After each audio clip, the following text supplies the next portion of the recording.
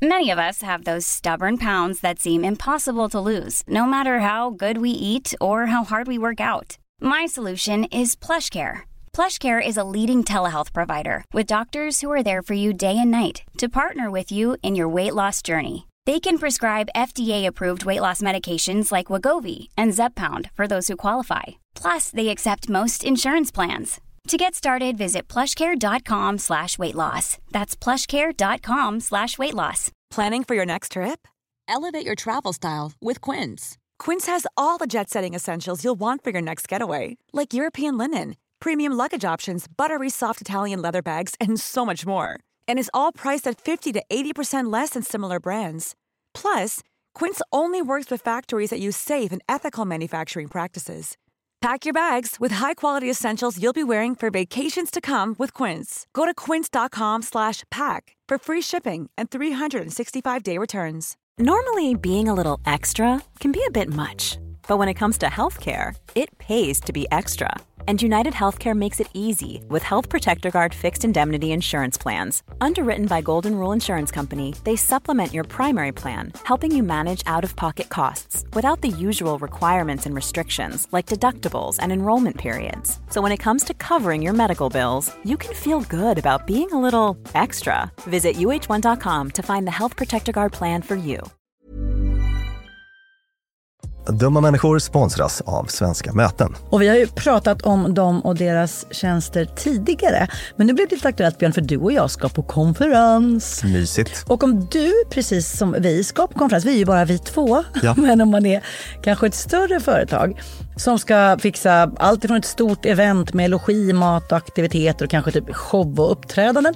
Eller bara ett mindre dagmöte på bara några timmar. Ja. Så är Svenska Möten den givna partnern att vända sig till för att boka. Det är kostnadsfritt att använda Svenska Möten och det de gör är att de utifrån behov och krav ifrån kund tar fram offerter från flera olika ställen så att kunden, det vill säga du, kan välja och avgöra det som passar bäst. Och det är ju allt möjligt då. Slott och herrgård, naturnära, storstadspuls eller småstadscharm. De hjälper dig att hitta precis det som passar dig. Det finns ett jättestort utbud och självklart sparar ju det här då väldigt mycket tid. Och Björn, hur gör man då om man vill planera möten eller konferens och använda sig av Svenska Möten som partner? Gå in på svenskamoten.se och där kan du välja hur du vill boka. Det går att boka direkt online, göra en förfrågan via ett formulär, chatta med Svenska Mötens medarbetare, ingen bot ska jag säga, eller ringa om man vill prata med någon. Ja, alltså svenskamoten.se. Så tusen tack Svenska Möten. Dumma människor sponsras av Länsförsäkringar. Och Länsförsäkringar är ju mer än bara ett försäkringsbolag. De jobbar ju med bank, lån, pension, försäkringar, alltså hela balletten. Ja. Och det här tänkte jag på i morse när följande sak inträffade. Du vet, jag och Alex har flyttat några gånger. Och varje gång vi har flyttat så har vi sagt, vi ska aldrig mer flytta. Ja. Vi har också sagt, vi ska aldrig mer renovera. Du vet så här, inte en kökslucka ska bytas ut. Inte en färg ska målas om. Nu är det så här och det här blir toppen. Ja. Och det har vi liksom lyckats hålla i nya lägenheten tills det blev vinter. För vet du vad som hände då? Jag berätta. Jag behöver ett badkar. Och vet du vad jag då är så glad över? Nej. Att jag har buffertsparat just för såna här grejer. Så att jag sätter över den lilla summan 1600 kronor varje månad på ett litet konto. Enkom för när såna här saker dyker upp. Att jag bara måste ta bort en liten duschvägg och stoppa in ett badkar. Och det tänker vi nu göra. Ja, så att oavsett vad någon säger eller vad man säger till sig själv så är det mycket i livet som förändras. Och då finns Länsförsäkringar där för alltid. Så kom ihåg att Länsförsäkringars bank kan hjälpa dig med lån och sparande så att du har till exempel en buffert för när saker och ting förändras. Tack så mycket Länsförsäkringar. Ni lyssnar på Fredagsfrågan med dumma människor som är Björn Hedersjö, psykologförfattare här mitt emot mig, och jag heter Lina Thomsgård och vi ska med glädje ta oss an ännu en fråga ifrån er lyssnare. Den är kort, den är kul. Håll i dig Björn. Hej! Har ni någon gång tagit upp begreppet cute aggression? Min dotter börjar prata om det och det lät minst sagt lite knepigt. Tack! Kärnfullt. Ja. Vi har tagit upp det, inte just, jag tror inte vi använder det begreppet då som är det mest etablerade. Men vi nämnde det med en mening eller två i avsnittet om underbara lidande. Just det. Underbara lidande hette det. Vet du vad? Nu vill jag säga till lyssnarna, det här är ett av de här avsnitten som jag tycker är obligatorisk lyssning. Ja. Det underbara lidandet, för det förklarar så himla mycket av varför vi ibland bör och till och med mår bra av att stå ut med saker som kan vara jobbiga. Det är ett av mina favoritavsnitt och ett av våra mest lyssnade vet jag också. Så att jag ställer mig bakom den rekommendationen. Då kan man bara googla de här människor underbara lidandet. Så. Men som sagt, vi berörde det väldigt snabbt och därför kan du få lite mer utrymme idag. Ja. Ska du beskriva själva fenomenet? Fenomenet är när du ser en liten kattunge eller kanske rent av en liten gullig bebis som är så gullig så du vill bara krama den. Du vill krama den så mycket så den kanske till och med går sönder. Du vill mosa. Du vill till och med mosa den. Borra in mina naglar i den tjocka gulliga magen. Och, ja. Alltså jag känner ju cute aggression. Jag upplevde det nu när du beskrev det här. Är du en cute aggressor? Jag har varit det med mina spädisar några gånger. Inte värre än att så här... Eller spädisar, nej, min 5-åring, när jag har en riktigt bra kram med honom, då vill jag krama honom så mycket så att mamma, det är inte en kram. Nej. Det är rakt av en ångvält det som pågår nu. Ja. Jag har ju det med min 11-åring och 14-åring faktiskt. Alltså så här jättehård kram så att man sådär. Så vi bredvid min då 1,5-åring om nätterna och tunga varma små andetag från en öppen liten bebismun med tjocka kinder som liksom hänger ner på ena halvan av ansiktet. Man blir tokig. Alltså jag har ju liksom, man vill liksom byta så här. Så ja, känner jag det. Ja. Men inte i så mått att man vill förstöra. Du har aldrig mosat en kattunge? Inte vad jag vet. Nej.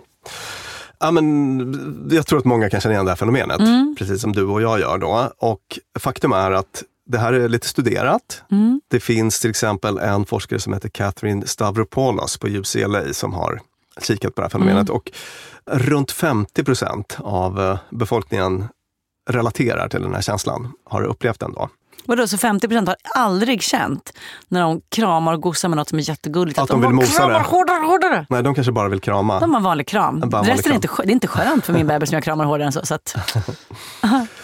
Och då gjorde hon med kollegor någon typ av sån här fMRI-hjärnskanningsstudie där man kunde kika på hjärnaktivitet hos folk som upplevde sån här cute aggression, eller man hade massa människor, kollade vilka av de här som kände av cute aggression när de fick titta på gulliga bebisar, kattungar och så vidare. Och då kunde man notera, alltså först kunde man se att i sådana här hjärnstrukturer som är nära kopplade till känslor och så här emotionshjärnan. Förstås, liksom hög aktivitet där. Men hos cute aggressors, folk som bekände sig till den gruppen, så som du och jag, så kunde man också se mer aktivitet i belöningssystemet, i hjärnans belöningssystem. Och vad tror du är liksom hypotesen? Vad är det som händer? Varför är det så här? Det slår slint. När vi kramar något så vill vi ha mer av det för det belönar oss. Jag vill ha mer, jag vill ha mer, jag vill ha mer. Att vi liksom... Ja, visst. Alltså att det blir för starkt. Det är liksom, det drar iväg. Vad säger man? Att det liksom... Ja, det spinner iväg, ja. I en liksom väldigt stark känslostorm. Och den här aggressionen då blir ett slags känsloregleringsstrategi. Okej. Minns du det här? Den ska liksom dämpa, den är mot... En motkraft. Lite liksom vatten på elden. Exakt. Så att det är en sån homeostasfunktion. Minns du det fina begreppet homeostas? Ja, att vi försöker liksom vara balanserade. Så det blir lite för mycket av det så vill vi kompensera med det där. Är vi törstiga behöver vi vatten, är vi hungriga behöver vi mat. Ja, vi ska hålla nivåerna. Yes. Och att det är en slags homeostasdrift då som kommer till uttryck. Okay, så jag ser gullig hund och bara, gud vad gullig. Det känns illa med det här. Att jag tycker den är gullig så blir belöning och så blir jag upp i det. Och då bara... Hjärnan är så här, men sansa dig nu lite. Nu slänger vi på den här motsatskraften. Men gud vad intressant, för att jag har tänkt att hur man ser, alltså uttrycket för cute aggression, nämligen så här, den där hårda kramen, så har jag bara tänkt att det är så här, en kram som går för långt. Alltså det är bara för mycket av kärlek, förstår du vad jag menar? Och vilket det på ett sätt är då? Jo, men att det faktiskt finns riktig aggression i det. Det är inte bara så här, och mera kram, utan det är kram, våld. Det är väl lite en gissning då, men det verkar som att de här som forskar på det spånar om att det är någon typ av känsloregleringsstrategi på det sättet att dämpa. Gud vad det. Följdfråga. Måste det vara saker som är cute eller kan det vara saker man tycker om? För jag kan känna av det när jag hälsar på min pappa. Och han sitter där. Han är så gullig. Han ser liksom ut som Loranga Massarin, Barbro Lindgren-böckerna. Han har liksom börjat likna en sån karaktär. Så han är så jädra mysig och sitter där och bara ler. Och så pratar han inte så bra och så vill jag bara krama honom. Och så vill jag bara krama mer så här. Och han är inte en liten kattunge eller en bebis. Nej. Han är väldigt fullvuxen, liksom, förr i världen väldigt kompetent. Ja. Men jag vill också hålla hans hand hårdare. Ja, men det är väl det här gulliga då. Okay. Gullig verkar vara en förutsättning för att det här ska uppstå. Ja. Kan det inte bara vara kärlek? För har du inte varit ihop med någon gång som du bara kramar dig så mycket? Jo, så men då är det nog att de har varit gulliga. Okej, ja. Jag tänker, man står inte framme vid så här altaret och byter ringar och vill mosa sin brud. Nej, kanske inte. Men å andra sidan så har jag ju känt, alltså om vi pratar om det som så här, de här liksom tycker om, blir belönad för att jag tycker om, det blir så här, det tycker jag att jag kan känna med andra saker än gulligt. Min toppenkille sitter här och är härlig. Gud vad härligt. Så här, men jag smakar inte till honom för det. Min sons främsta kärleksbetygelse nu är att liksom nypa mig hårt i skinnet under hakan. Vad skönt. Ja, det är som en, ganska hårt. Ja. Det är som en liten cute aggression-grej tror jag som han gör. Gud. Och så kan det få vara. Ja, så kan det få vara. Alltså barn får göra nästan, de får nästan göra vad de vill när det handlar om deras små. Max åker kana på den här lilla, vad heter det här som är ovanför läppen? Som är en liten dal. Amorbågen. Ja, men själva dalen där. Bågen är väl det som när läppen går upp och ner. All right, själva dalen då. Dalen mellan näsa och läpp. När Max var en liten bebis så brukade han ta sitt lilla finger och åka kana där. Och nu är han då mycket, mycket större men gör det ibland. Och bara så att det är bara jag som gör det här på dig, mamma. Så att om någon gång gör det här på dig, då vet du att det är jag. Just det. Hur mysigt. Nu ska jag börja göra det också. Fuck! Förstör hela systemet. Ja, vi kanske avrundar vårt avsnitt om cute aggression där. Får se om det dyker upp mer i framtida avsnitt. Tack brevskrivare. Tack alla ni som skickar fantastiska, roliga, briljanta frågor till oss om begrepp, fenomen, om släktingar, om era egna reaktioner och så. Det är jätteroligt att läsa och kul för oss att få svara. Tack Björn Hedesjö. Tack vår klipparproducent Clara Wallin och tack till Beppo där vi spelar in. Ni hittar oss på Instagram, Dumma människor. Och där poddar finns. Följ oss gärna när ni lyssnar på oss på era poddställen så att ni inte missar. Prenumerera heter det kanske. Eller följ. Det är lite olika tror jag. Olika spelare. Så ni inte missar vad vi släpper. Tack så mycket. Hej då! Dumma människor sponsras av IKEA. Om det är något jag lärde mig som inredare av kontor, när jag jobbade inte som inredare av kontor, jag var ett vanligt chef på ett kontor som behövde inredas, så var det hur viktigt det var att den inredningen vi hade, stolar, bord, skärmar, allt sånt, var flexibelt. Ja. Vi började som 2 personer, vi blev 8 personer, ibland var vi 12 personer. Så vi behövde både bli fler, vi behövde stuva om. Och ibland, folk har lite olika behov. Ibland behöver man vara avskärmad och ibland inte. Exakt. Och det här är någonting som IKEA kommer att hjälpa oss med den nya kontorsserien som är både flexibel och smart inredning, och den heter Mittzon. Zon med Z, Mittzon. Och Mittzon består av höj- och sänkbara skrivbord, akustikskärmar, fällbara bord och växtväggar på hjul.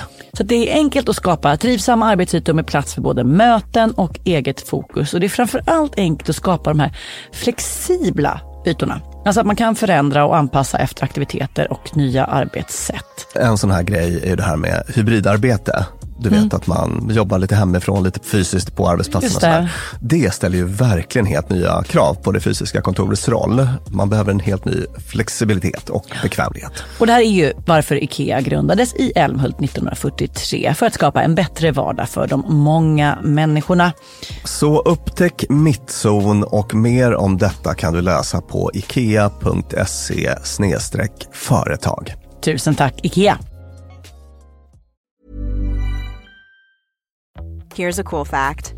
A crocodile can't stick out its tongue. Another cool fact, you can get short-term health insurance for a month or just under a year in some states.